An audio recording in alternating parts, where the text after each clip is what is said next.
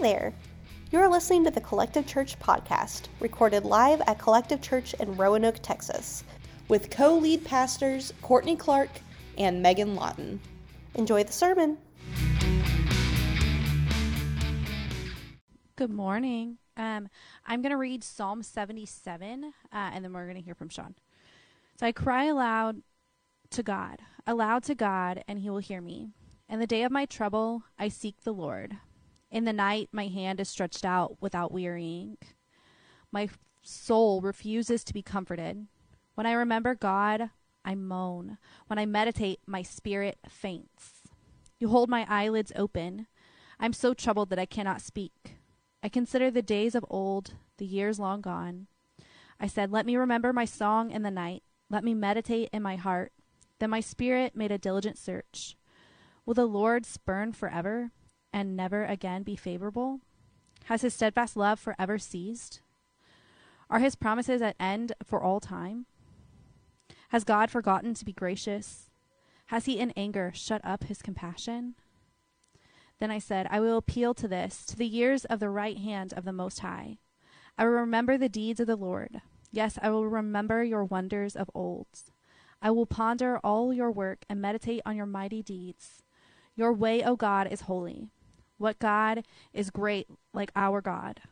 You are the God who works wonders. You've made known your might among the people. You with your arms redeemed your people, the children of Jacob and Joseph. When the waters saw you, O God, when the waters saw you, they were afraid. Indeed, the deep trembled. The clouds poured out water. The skies gave forth thunder. Your arrows flashed on every side. The crash of your thunder was in the whirlwind. Your lightnings lighted up the world. The earth trembled and shook. Your way was through the sea, your path through the great waters. Yet your footprints were unseen. You led your people like a flock by the hand of Moses and Aaron. Thank you, Courtney. And thank you all for having us this morning. Mallory, my wife, and I feel super blessed and privileged to be with you. This morning we were commenting at the beginning how much we love this space. And we've heard about Collective for a while. I'm going to end up telling you about that.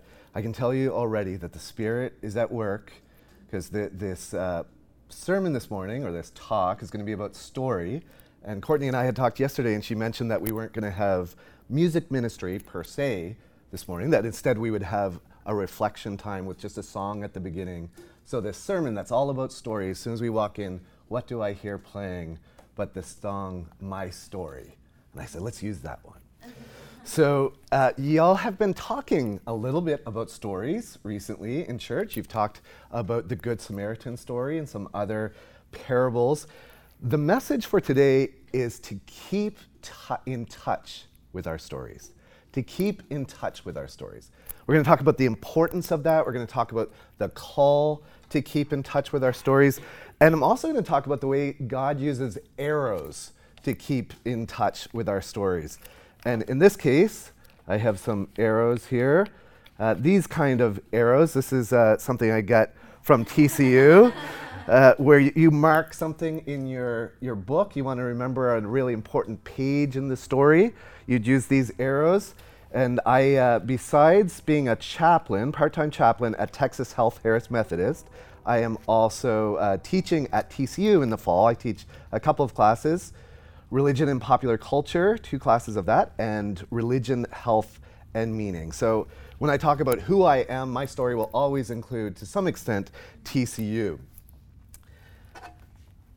This is what Tobin Sievers says about stories. For human beings make lives together by sharing their stories with each other. There is no other way of being together for our kind. And Courtney and Megan and and Mallory are meeting for the first time in person today, but I feel like I already know them a little bit because of their story. And y'all know their story better than I do, but let me remind you of that story, and Mallory, who has not heard their story, let me tell you, Mallory, about their story. Again, Tobin Sievers says, that for human beings make lives together by sharing their stories with each other is no other way of being together for our kind. Courtney and Megan are both passionate about diversity and inclusion because they themselves have felt excluded and unwelcome. Both live with chronic illness and both feel a calling to serve God through leadership as women. Being disabled, Courtney and Megan have felt excluded by an inaccessible world. Having grown up in traditional Christian denominations, Courtney and Megan have felt excluded by church leaders and peers who do not believe in God's calling of women into leadership, especially in head pastor roles. These experiences have created a passion in Courtney and Megan to practice radical inclusivity, doing whatever is necessary to ensure Collective Church is a safe, welcoming, truly inclusive space for anyone who wishes to join and worship. And again, I feel like I knew them a little bit when I read that story. When you talk about story, and again, sharing a little bit with you about who I am, I confirmed with Courtney and Mallory and Megan that in the United States, I grew up in Canada, so I never know what was like distinctly Canadian, and that y'all had show and tell in elementary school, so there's a little bit of show and tell going on today, the whole story. My favorite writer is a guy named Frederick Buechner, and he writes a lot about story. This is what he says in an entry called, appropriately enough, Story. It is well to remember what the ancient creeds of the Christian faith declare credence in. God of God, light of light, for us and for our salvation came down from heaven, born of the Virgin Mary, suffered, crucified, dead, buried, rose again, sitteth on the right hand of God, shall come again with glory to judge both the quick and the dead. That is not a theological idea or a religious system. It is a series of largely flesh and blood events that happened, are happening, will happen in time and space. For better or worse, it is a story. It is well to remember because it keeps our eyes on the central fact that the Christian faith always has to do with flesh and blood, time and space. More specifically, with your flesh and blood, or as we would say, y'all's flesh and blood, and mine, with the time and space that day by day we are all of us involved with, stub our toes on, flounder around in trying to look as if we have good sense. In other words, the truth that Christianity claims to be true is ultimately to be found, if it's to be found at all, not in the Bible or the church or theology. The best they can do is point to the truth, but in our stories. It is absolutely crucial, therefore, to keep in constant touch with what is going on in your own life's story. And I would ask you to consider, how do you keep in touch with what is going on in your own life story? So it's absolutely crucial, therefore, to keep in constant touch with what is going on in your own life story and to pay close attention to what is going on in the stories of others' lives. If God is present anywhere, it is in those stories that God is present. If God is not present in those stories, then you might as well give up the whole business. That's kind of a strong ending to that. So he also says this in a book called The Sacred Journey. My assumption is that the story of any one of us is in some measure the story of us all. And that's why in Courtney and Megan's story, I see myself reflected in some ways in that story. For the reader, I suppose it is like looking through someone else's photograph album. What holds you, if nothing else, is the possibility that somewhere among all those shots of people you never knew and places you never saw, you may come across something or someone you recognize. So let me show you a place and that I assume many of you have never been, and someone who you might not recognize even though he's standing in front of you right now. So this is me in grade 10. I was a whopping 5'3" and under 130 pounds. Our starting center was 6'10", William Njoku, who ended up being a second round draft pick of the Indiana Pacers. I ended up being a star at LA Fitness. So this is me playing for Halifax West. That was my high school. and we were playing a high school from Portland, Maine. We were always insecure as Canadians, especially in sports, that if you're playing a US team, like we were almost defeated before we went on the court. So we ended up winning this tournament and beating this Portland, Maine high school in the final, and that was a huge accomplishment. But so I grew up with an interest primarily in basketball, but I ended up at an SEC school for my PhD in religion. So I did a PhD in religion at the University of Florida. My focus was religion in the Americas from a sociological, anthropological, historical perspective. Let me just say that a PhD doesn't signal that I'm a super smart guy. It just means I have some endurance, because you have to have endurance to get through it. None of us, I can tell you my wife is smarter than I am, and she does not have a PhD, although she does have a master. So again, titles, schmeitles. So I, at the University of Florida, was walking along the Americas Plaza, and I'm walking with a fellow PhD student. And in your second or third year of the PhD, you also teach classes typically. And this student, my colleague, was a little PhD student, was older than I was, and she was farther along. She was teaching classes at that point. And we're walking along the Americas Plaza, and this student starts walking this way, and I lose like the attention of the colleague I'm with, because she's like, starts looking giddy and is smiling, and then that student, big, strong, hunkin' looking student, walks by, and she like gives him the thumbs up, and he's on the phone, and he gives her the thumbs up, and I'm thinking to myself, is that your student? Because you have an odd relationship with your student. And I said, who is that? She said, you don't know who that is? And I said, no. She said, that's Tim Tebow. So you may or may not have heard of Tim Tebow. I, at that point, had not heard of Tim Tebow. I was from Canada. Again, I was into basketball. Didn't know much about American college football. But Tim Tebow became very famous for wearing Bible verses under his, in his eye black or guy liner, whatever you want to call it here. He'd write various verses, and at one point in a championship game in 2008, he wrote John 3:16. In his eye black. And I'm sure if you've been to Sunday school, you know John 3:16, that for God so loved the world that he gave his only begotten son, that whosoever would believe in him would not die, but would have eternal life. And so Tebow wore that in the championship game, and the camera stayed fixed on his handsome face the whole time, and they won. And that night, next day, he was having dinner with having lunch with his dad, and a PR person from the University of Florida came up and said, Tim, did you hear what happened?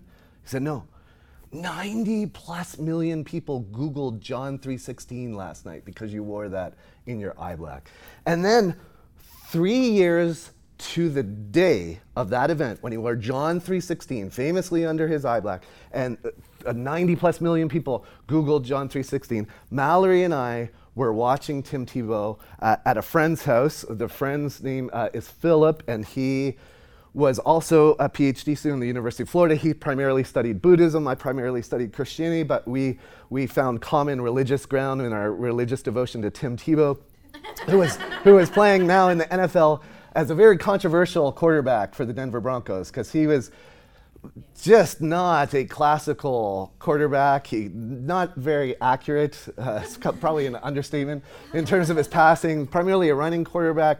But inexplicably, when he was starting games, the Broncos kept winning in the craziest fashion. The game would practically be over, and then an opponent would make an inexplicable miscue, and Tebow would be mic'd up singing, you came from heaven to earth, and he'd go out on the field, and then they'd win the game. And so there's lots of talk that, is God intervening in football? This was really interesting for me because I was doing a PhD, and it was a very cerebral exercise. And I felt like my faith was getting really kind of dry.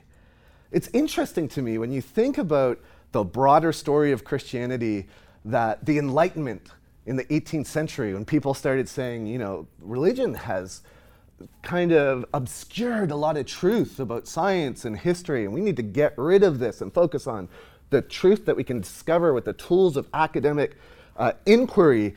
And then, so Christians that went in the Enlightenment direction tended to kind of give up supernatural sort of stuff and became a lot more cerebral and rational in their faith. And then the conservative Christians got all the cool, supernatural, wild, mystical stuff that I'm into.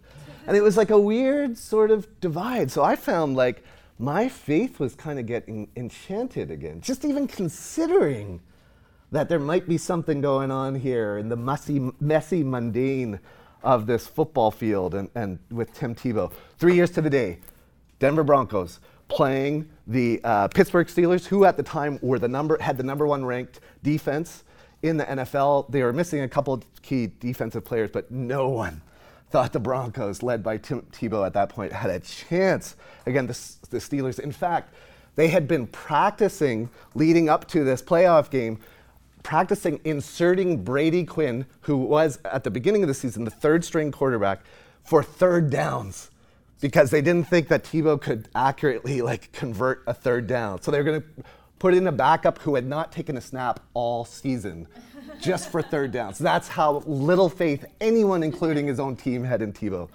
And then what happened? Tebow inexplicably caught fire and had all these long touchdowns. And then it was overtime. And we're at my friend Philip's place. He has a little girl, a 2-year-old girl at the time, who's adorable. And we're watching this football game. And I said to her, okay, so what we need to happen is Tebow's got to throw the ball and he's got to go all the way. And then what happens? Tebow, first play in overtime, throws the ball, and Demaryius Thomas, the receiver, runs all the way down the field for a touchdown. Game over. I fell prostrate. Like an ancient Israelite falling before a foreign god. Here I was in devotion to religion and sports, on my face. This little girl, Ava, was strapped to my back in excitement. And then we don't have any kids at the moment. Is that true in here? Oh, there is. Okay, so I had cleared beforehand whether I could swear in church today. I will not swear.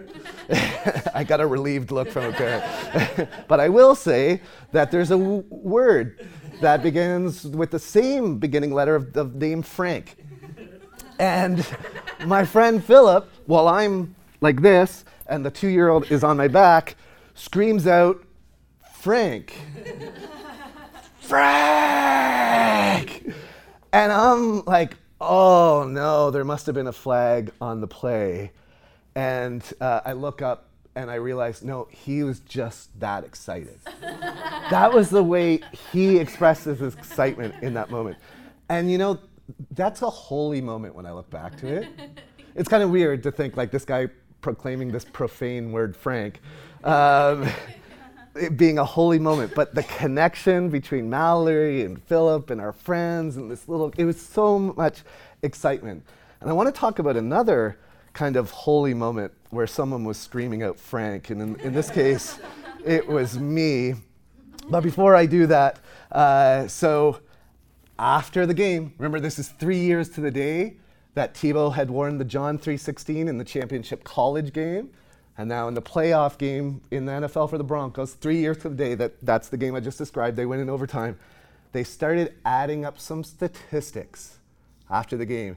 Just as a PR person had come to Tebow 3 years before and said, oh my gosh, 90 plus million people Googled John 3:16 because you wore that yesterday. This is what happened. PR person came up to Tebow after the Broncos win. Tim, did you know that it was exactly 3 years since you wrote John 3:16? Tebow did not know that. And during this game, you threw for 316 yards. Your yards per completion were 31.6. The time of possession was 31.06. The ratings for the night were 31.6 million. And during the game, 90 million people Googled John 3:16. This is what Frederick Buechner says. I think of a person I haven't seen or thought of for years, and 10 minutes later I see her crossing the street. I turn on the radio to hear a voice reading the biblical story of Jael, which is the story that I have spent the morning writing about. A car passes me on the road, and its license plate consists of my wife's and my initials side by side. When you tell people stories like that, their usual reaction is to laugh. One wonders why.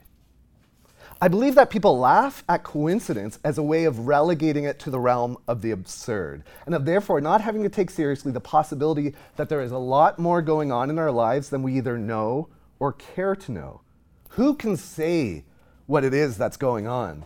I certainly don't want to make any firm theological arguments that God was intervening in Tim Tebow's football career. Who can say what it is that's going on? But I suspect that part of it anyway is that every once and so often we hear a whisper from the wings that goes something like this. And maybe you need to hear this whisper from the wings today for you, because we've already had some coincidences this morning. You've turned up in the right place at the right time. You're doing fine. Don't ever think that you've been forgotten. So it's really interesting what Tebow ended up doing with that story. Recently, Mallory and I, my wife, we went to a concert by a hip-hop artist named Propaganda, or calls himself Propaganda. I don't think that was his birth name. And he has written a book and has a current album that deals with telling better stories. Tell better stories. And what Tebow used that John 3:16 event on Harry Connick Jr., this talk show hosted by the famous musician, to change the narrative about disability. Because of all the attention about this 3:16 game, he got on there and they wanted to interview him about that, and he said, but let me tell you about this. He said, when I was 15 years old, I was in the Philippines as a missionary with my dad, and the village was so excited about these Americans coming to visit that they had actually had a kid who had a disability. Tebow said his feet were on backwards. They had marginalized him. They had excluded him. They had put him off in a bamboo hut by himself so that he wouldn't be seen by the American missionaries. And they talk about, Tebow says that there was this concept in the village that disability was a curse. It was something to be marginalized. And so Tebow heard about this, and he went into the hut, and he talked to this little kid, Sherwin, with his legs on backwards, and he put him up on his shoulders, and Tebow walked him into the place where the Americans were speaking prominently so everyone could see him. And he said this, tell better stories. He said he felt like he could see the narrative changing in their heads about disability. Now, let me acknowledge, because I know we have very smart people from a variety of different social and political persuasions here, that there's some problematic dimensions talking about this white American going to the Philippines and then representing this third world country as a backward place. For more on that, in October, my book, Spirit in Sport, Religion and the Fragile Athletic Body, comes out by the University of Tennessee Press, so in October, and I deal with those complexities. For now, though, we'll just emphasize the positive part of changing the narrative. So 3:16, that was Tebow's number. My faith got kind of enchanted at that time. I started, even though my focus was on religion in Latin America in my PhD, I started writing a lot more about religion and sports. In fact, I was writing pseudonymously, how do you say that? I had a pseudonym, and I was writing with a pen name different articles about Tim Tebow and other people who had brought this intersection of faith and sport to the culture. The number for me, though, that started appearing all the time in really meaningful ways was 717. And I would tell Mallory about this. I don't know what's happening. And you have to understand, I have a confusing religious background. My mom is Pentecostal, my dad's Catholic, so I was raised confused. And in the Pentecostal context, the whole idea of numbers having any significance or coincidence, that sounded very New Age, which was a bad thing from that perspective. So I didn't have a background in this, but it just started happening. 717 would come up when I really needed encouragement. And I would tell Mallory, and she'd say, that's really cool. And then I would walk away and she would roll her eyes. I could tell. I knew she was doing. She wasn't buying it.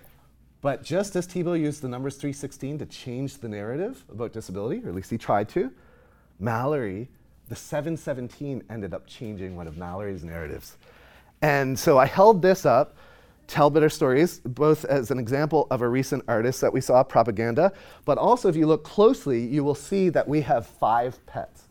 because there is hair all over this. And this is a freshly washed sweatshirt. So we have 3 dogs and 2 cats, but at the time we only had 1 cat. And I was not even in Texas at the moment, but I had gone, I felt a strong urge, I wanted another cat. I went to Craigslist, I found Kitty looking for a dog friend, and we had a dog, and it's a black and white cat, and I had a black and white cat. It's my first pet. And I said, Mallory, this is our cat. Can you go pick up our cat? And so she made an arrangement, talked to them to see this cat, and she went and visited this cat, and she was not going to get this cat. Because the cat would not make any eye contact with Mallory. He seemed very skittish, would you say? Yeah. Describe how he was. Even though I don't have a mic, he was like, our other cat will just stare at you and talk to you and respond and stuff, and he's playing with a toy, running around, like not paying any, did not care I was there. Not affectionate. I'm not connecting with this. Right, not affectionate. My wife just pointed out that there's just no connection between her and this cat. Remember though, I had like drilled in this whole thing, God uses 717, like 717. She'd roll her eyes. And then the woman was like, yeah, the woman who was fostering the cat said, this cat is very predictable in one sense. Like he has a very particular time he gets up in the morning. He gets up at like 7:17 every morning. And she was like, oh. So she went off and texted me and said, I guess we're getting this cat. And this cat has been a lifesaver for me. I might even say, go so far, you'd have to hear a little bit more of my story of mental health challenges, but that cat has been like an emotional support cat for me. So we call him our little 717 cat. His name is also Oliver. And then 717 came up in an important way, and in a way that I think y'all are going to find important given your history at this church. And it had to do with a transition I was making in my life. It's interesting because remember I said with the Enlightenment that the Enlightenment kind of stripped away the supernatural for a lot of religious folk, and they began to read the Bible in a very critical way. Critical not meaning like, oh, this sucks, but like, hopefully that wasn't a swear word. No, yeah, just like critical in that like, this probably never happened, or this is not scientifically accurate. And then so you had that liberal development of Christianity that was very rational, and then the conservative folk kind of kept the supernatural. What was interesting for me, it's kind of the supernatural, enchanted elements of Christianity that moved me in a more progressive direction, away from the conservative theological orientation that I had been raised with, even though, again, I had a confusing upbringing. I still, when I had come to faith, I came to faith in a pretty conservative theological context. I really started wrestling with the issue of faith and sexuality.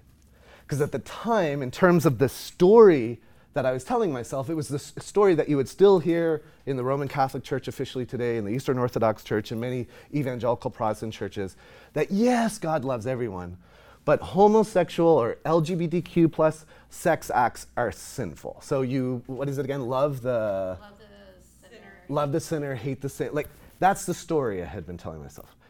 But that story started to not seem plausible anymore to me.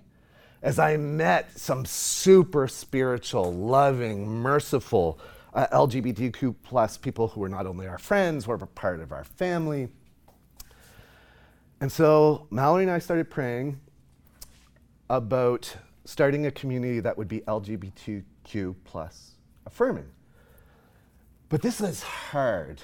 Y'all know, because I know many people here have come from a more conservative religious background than where you're at right now.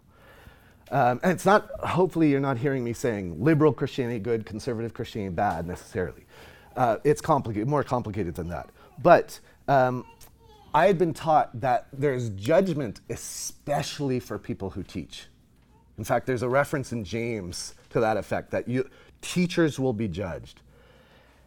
And I thought, I better be right about this if I'm going to start saying what I started to believe is the new story that I was embracing, that not only is LGBTQ plus sexuality not inherently sinful, but it's actually a needed reflection of the very diversity at the heart of who God is. Amen. Right? That this is an expression of God's image. So not only are LGBTQ plus welcome in spaces like this, but they're absolutely vital and needed. That's the story that I was turning to. But I was very scared that I could be wrong. So, 7:17, y'all. I'm in my bathtub where I do a lot of praying and reading. And I was asking God for a sign. Like saying, very honestly, this is what I feel like you're calling me to. But we'd also, in my church context, would be warned about feelings and don't go by the word. Don't go by your feelings. If your feelings are different than the word. And so I prayed, God, can you give me something, please? I want to do this. Help me to take this leap. 7:17. I turned to page 717 in my Bible, and we had the church name that we had come up with at the time, is what we were talking about, was the Ark. And we had thought about that in terms of Noah's Ark, all of creation worshiping God, and also the Ark of the Covenant, the place where God's presence would dwell.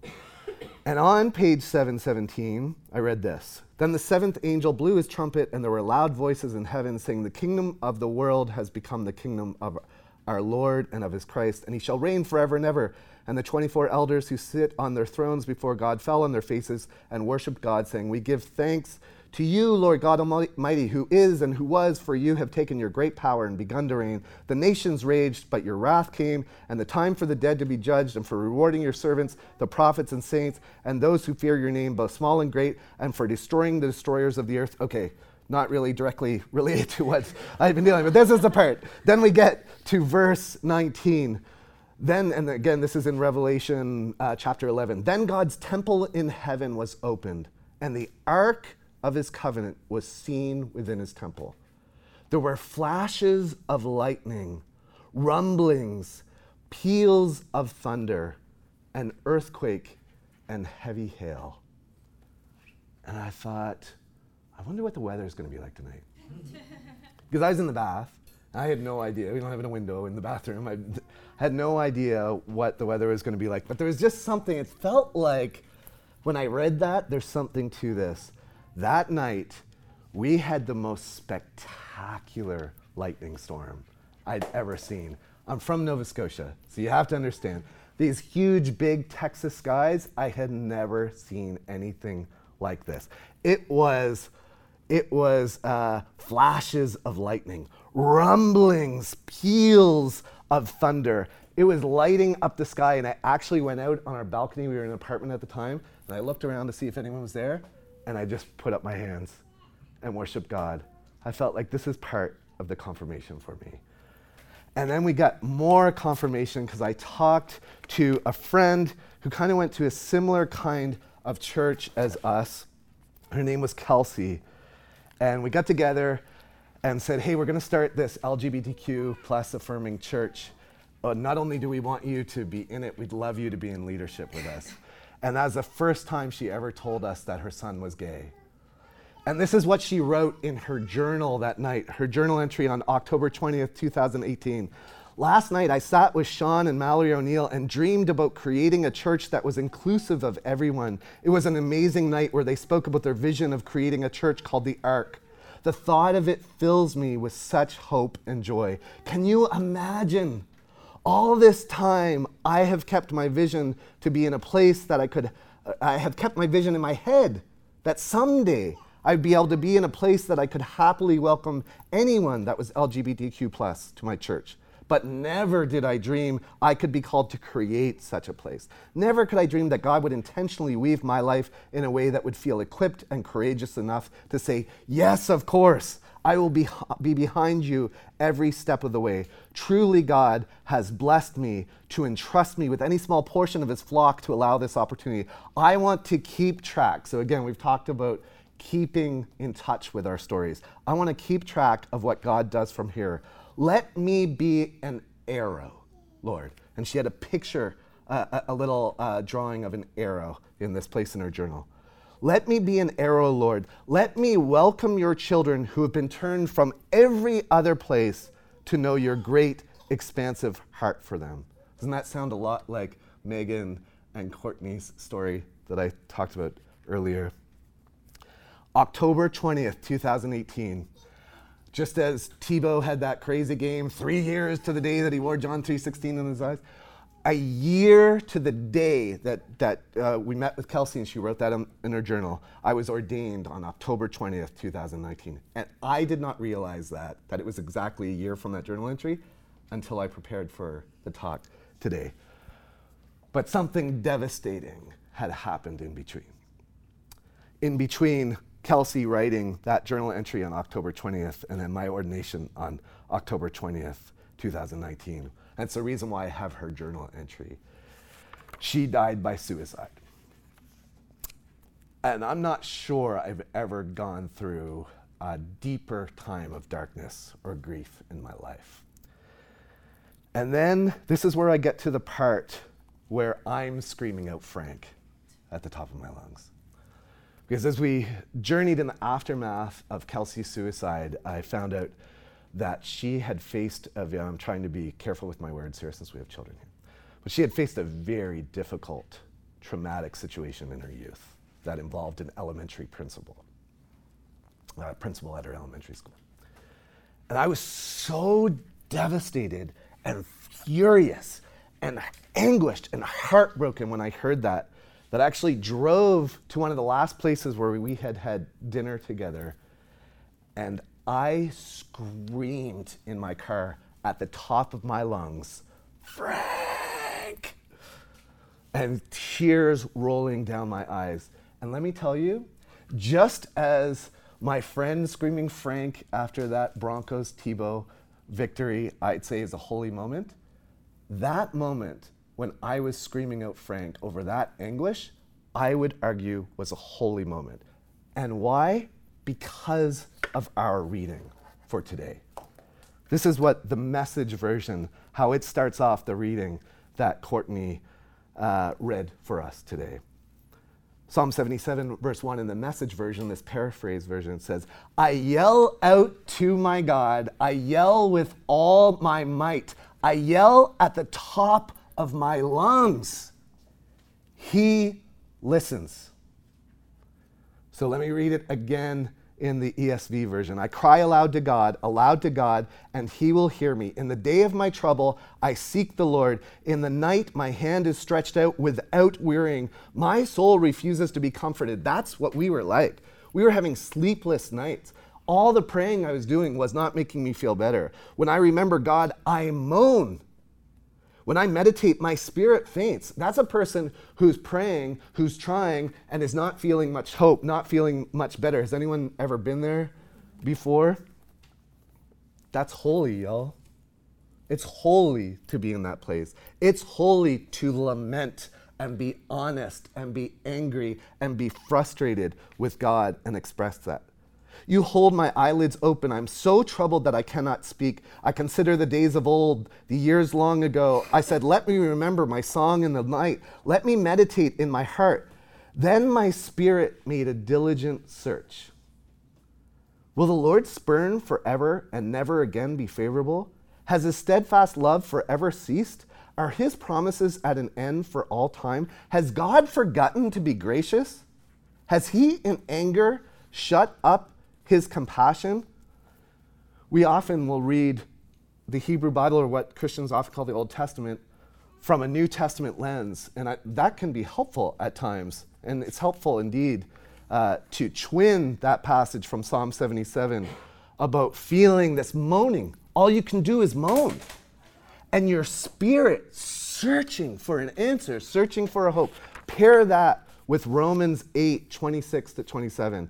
Likewise, the Spirit helps us in our weakness, for we do not know what to pray for as we ought. I sure didn't know what to pray for at that time. But the Spirit himself intercedes for us with groanings too deep for words. And he who searches hearts knows what is the mind of the Spirit, because the Spirit intercedes for God's people according to the will of God. What I ended up having to do after that devastating period of grief was recall my story. So this is my favorite book that we read in my hospital chaplain residency. It's a book by an African American named Edward Wimberly called Recalling Our Own Stories. And he talks about the African American spiritual tradition of recalling and reciting a pivotal moment in your life when you felt God called you to something. And to go back to that story, to tell that story again with others present, so that you get a new framework for the present circumstances you're dealing with. And I had to remember that story. I had to go back to that original call where I sat on that balcony with my hands lifted high, and the flashes of lightning and the peals of thunder reminded me of this great God that could do more than I could ask or even think. This is what they say in the psalm for the rest of the portion. Then I said, I will appeal to this, to the years of the right hand of the Most High.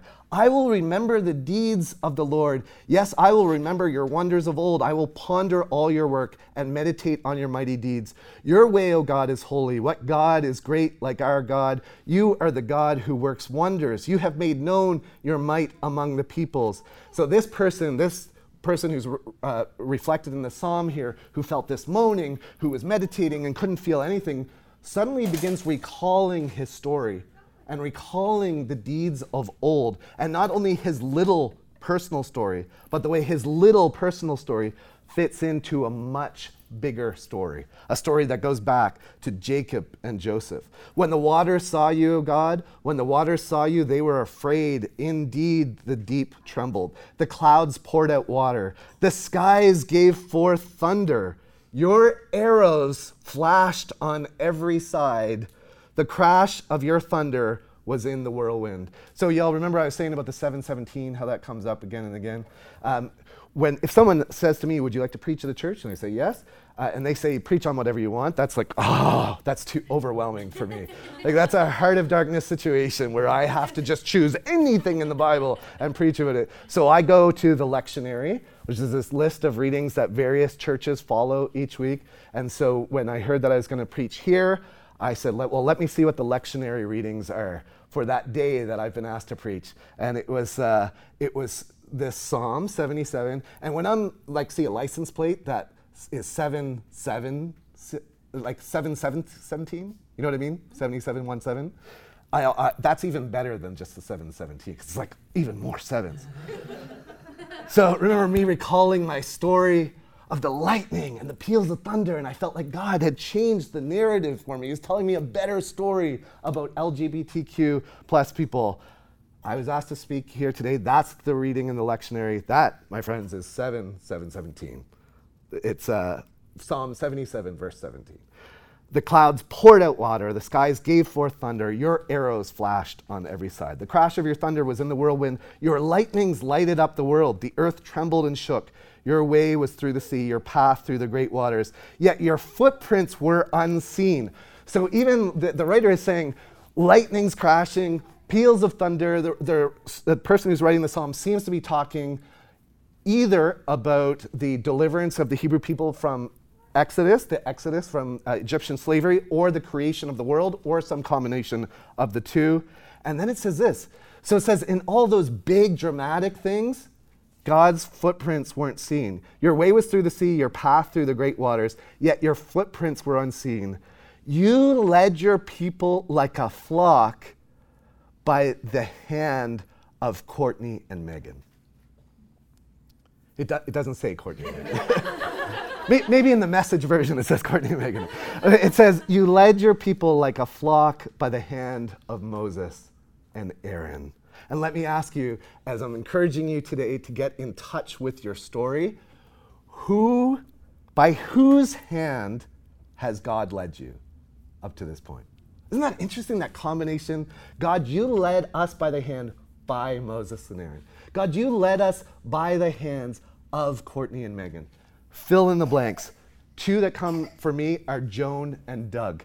Joan was a Mennonite missionary in Colombia, South America, who I worked with for 6 months, and she had such a dramatic impact on my faith. She was from Canada, like me, but she was from Saskatchewan on the western side of Canada. I'm from Nova Scotia on the east. Another guy was Doug, a pastor in Knoxville, Tennessee. And while I was teaching at the University of Tennessee in 2012, 2013, Doug was asking me about my arrows, basically. You know, when you think about Cupid and an arrow going through your heart, and the arrow goes in and awakens your heart to someone else, usually in that kind of story. What's on your heart? Where's your story going? He said, Sean, when you talk about academia, you sound interested, but when you talk about the church, you light up. You should pay attention to that. But I had no idea what that meant in practice. How was I supposed to go from academia into church ministry? Well, you've heard a little bit of my story, how that happened. And then I actually, in a small church network, was consecrated as a bishop. And we went to Arizona, Mallory and I, and on the Sunday morning, I was going to be consecrated as a bishop in the evening. On the Sunday morning, we were encouraged to just go to church wherever we wanted or to do whatever we wanted in the morning. And there was a church I had heard about, an LGBTQ plus affirming Pentecostal church called Pink Church. And I thought, that sounds intriguing. But we weren't supposed, Mallory and I had decided we were going to go to a butterfly exhibit in Phoenix. But that morning, I thought, I think God's calling us to Pink Church this morning. And I didn't know, because butterflies are really meaningful for Mallory in multiple ways. They remind her of her late mother, for one. And so I thought, this is kind of sensitive. Let me just make sure. I said, Mal's, would you? I don't know why. I feel like God is maybe saying to go to Pink Church. Does that resonate? And she said, sure, let's do it. So I went into the bathtub, again, where I do a lot of my praying, preparation of any kinds. And I went to Twitter, and there was this woman was, one of the first things I came across was this woman saying that she woke up to her kids yelling, Mennonite power. And of course, whenever I hear the word Mennonite, I think of Joan, from Colombia, who God used to lead me by the hand in many areas of my life. And it turned out that her kids weren't saying Mennonite power, they were playing some video game and were saying Meta-nite power. But that was on my head. So on my mind was Mennonites and this Canadian Mennonite I had in Colombia and blah, blah, blah. So we go into Pink Church. There are 12 people in the church, very small little church. I don't know if you can imagine this, but they didn't have anyone leading worship. I don't know if they normally have someone leading worship, but they didn't that day. So they had just plugged in like an iPhone into a speaker and it played a couple songs. This is not like anything that I would think was conducive to me having some kind of deep spiritual experience. As soon as they started playing the songs, I still have the bulletin from Pink Church, and with the songs that they played on the back here. As soon as they started playing these songs, I started crying. Like in an embarrassing way, where tears were streaming down my throat and down my face, and I'm a stranger, and people are probably, and you can't hide in a group of like 12 people. And I'm like, what is going on? Like, what is happening? And then found out the pastor was not there. So they had a visiting speaker. Y'all, you just never know with a visiting speaker what you're gonna get, whether they're gonna scream out a swear word at the top of their lungs. So I was like, oh, great, okay, here we go. And it was a lay person from the church who was going to speak. And she got up and she was speaking about failure, how she had been a missionary and it really hadn't worked out for her. And she started speaking. She said she was raised as a Canadian Mennonite from Saskatchewan. And remember that morning, I just had the Mennonite power. I was already thinking about the Canadian Mennonite from Saskatchewan who had been so influential in my life. And then she started talking about her son, her adopted son from South Africa, who at a young age began to feel like he was gay. And that did not square with their theology at the time. In fact, his father was adamant that he would go to hell if he lived that, you've heard these awful, that lifestyle. But this woman, who shared the same kind of conservative theology of her husband, also felt overwhelming love for her son and said, we cannot just shun him. So they sent him, and she's talking, remember, like the Canadian Mennonite connection, they sent him to a boarding school in Tennessee. And so she talks, and then she says he went to this like boarding school. It didn't de-gayify him. They couldn't pray the gay away. And in fact, after that, he realized that he was on a journey, as we all are in so many different respects, that he was trans. So he became she. And this woman who was speaking said, I had to come to terms with the person who was my son now being my daughter. And the husband the father was adamant that this was not going to fly in his home. That his son was going to go to hell if he went in this direction. This woman, the mother, began embracing her daughter. This child who was blossoming into this beautiful woman. And she didn't know how to work things out theologically, but she just went to this pink church. And they embraced her, and they embraced her daughter. And her daughter was there, and she was crying as her mom was telling the story. And then at the end, she said, does anyone else have any stories that are relevant to? I said, yeah. So Canadian missionary, Mennonite missionary from Saskatchewan. Turned out she had gone to the same school as this woman had gone to in Colombia at one point. And then I said, you said that your daughter, whose name is Temba, you said your daughter went to this boarding school in Tennessee. Where in Tennessee? Knoxville. Remember, in Knoxville, that's the time I was discerning where Doug, the pastor, was saying something like, you light up when you talk about the church. But I was still in a theologically conservative context. I said, what years was Temba there? She said 2012, 2013. That was the same year that I was there hearing from Doug. Think about the arrows in that story. How wobbly the trajectory of the arrows that Temba and I had been following would have looked to anyone when they're looking at our story. And those wobbly arrows with all these vicissitudes end up hitting their target at the same place in Arizona. And that night, when I was consecrated as a bishop, the mother, the speaker, came, and when they said for family to come forward, she came forward with Mallory to support me. And I said, does Temba have godparents? And she said no. And I said, could we be her godparents?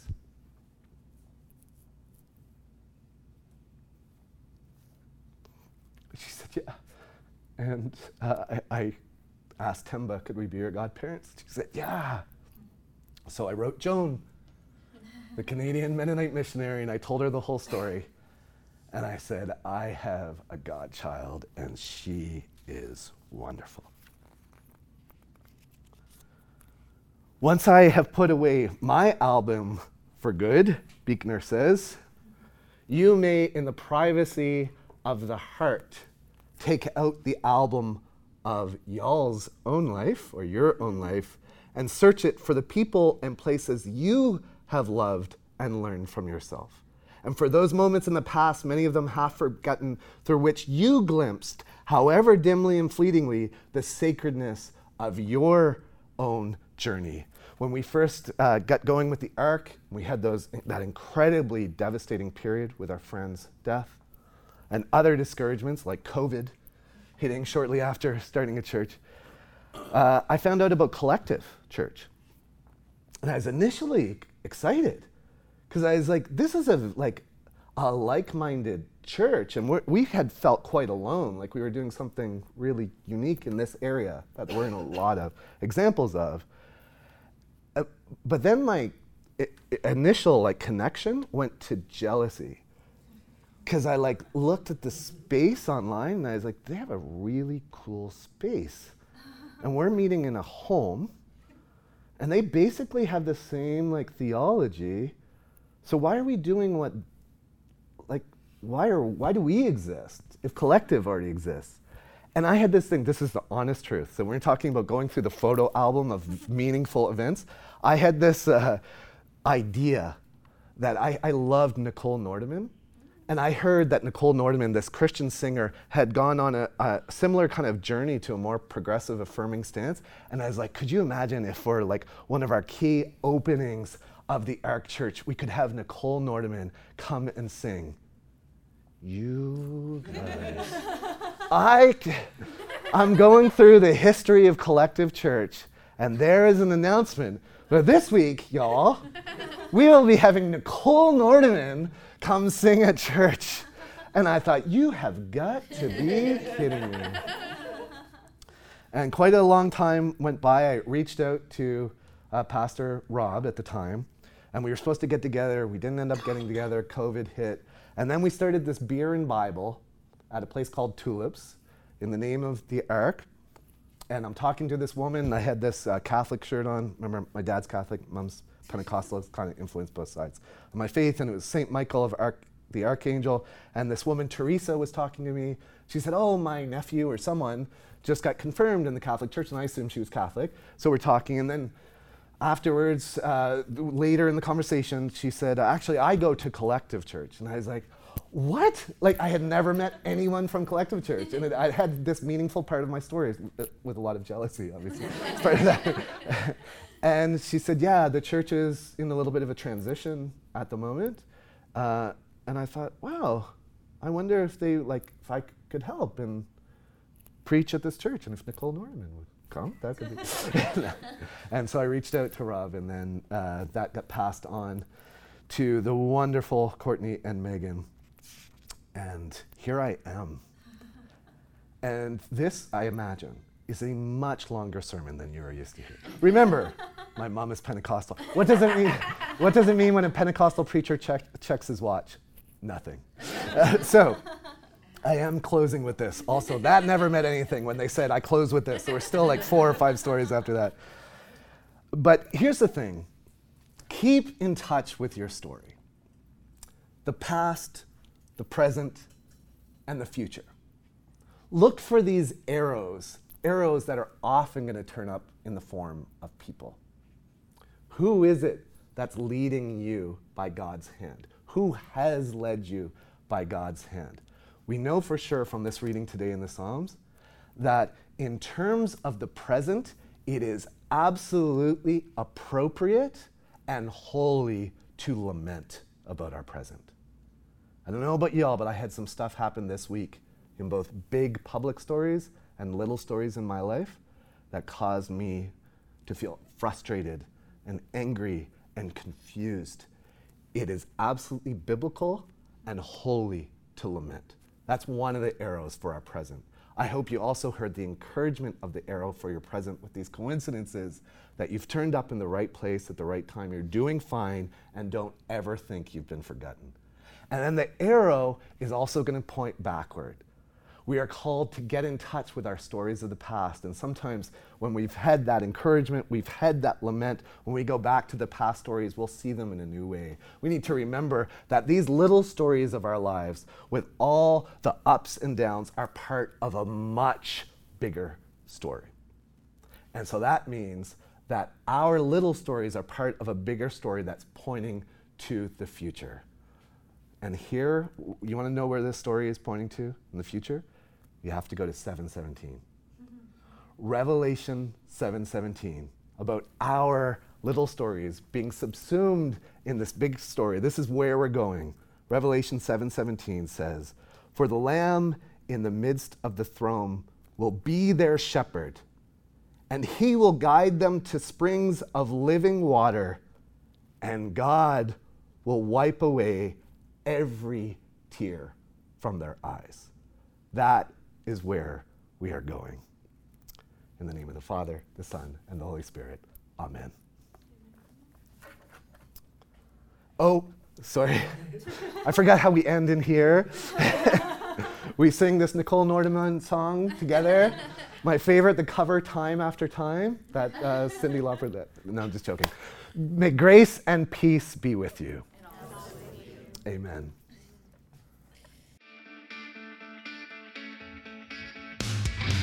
This has been the Collective Church Podcast.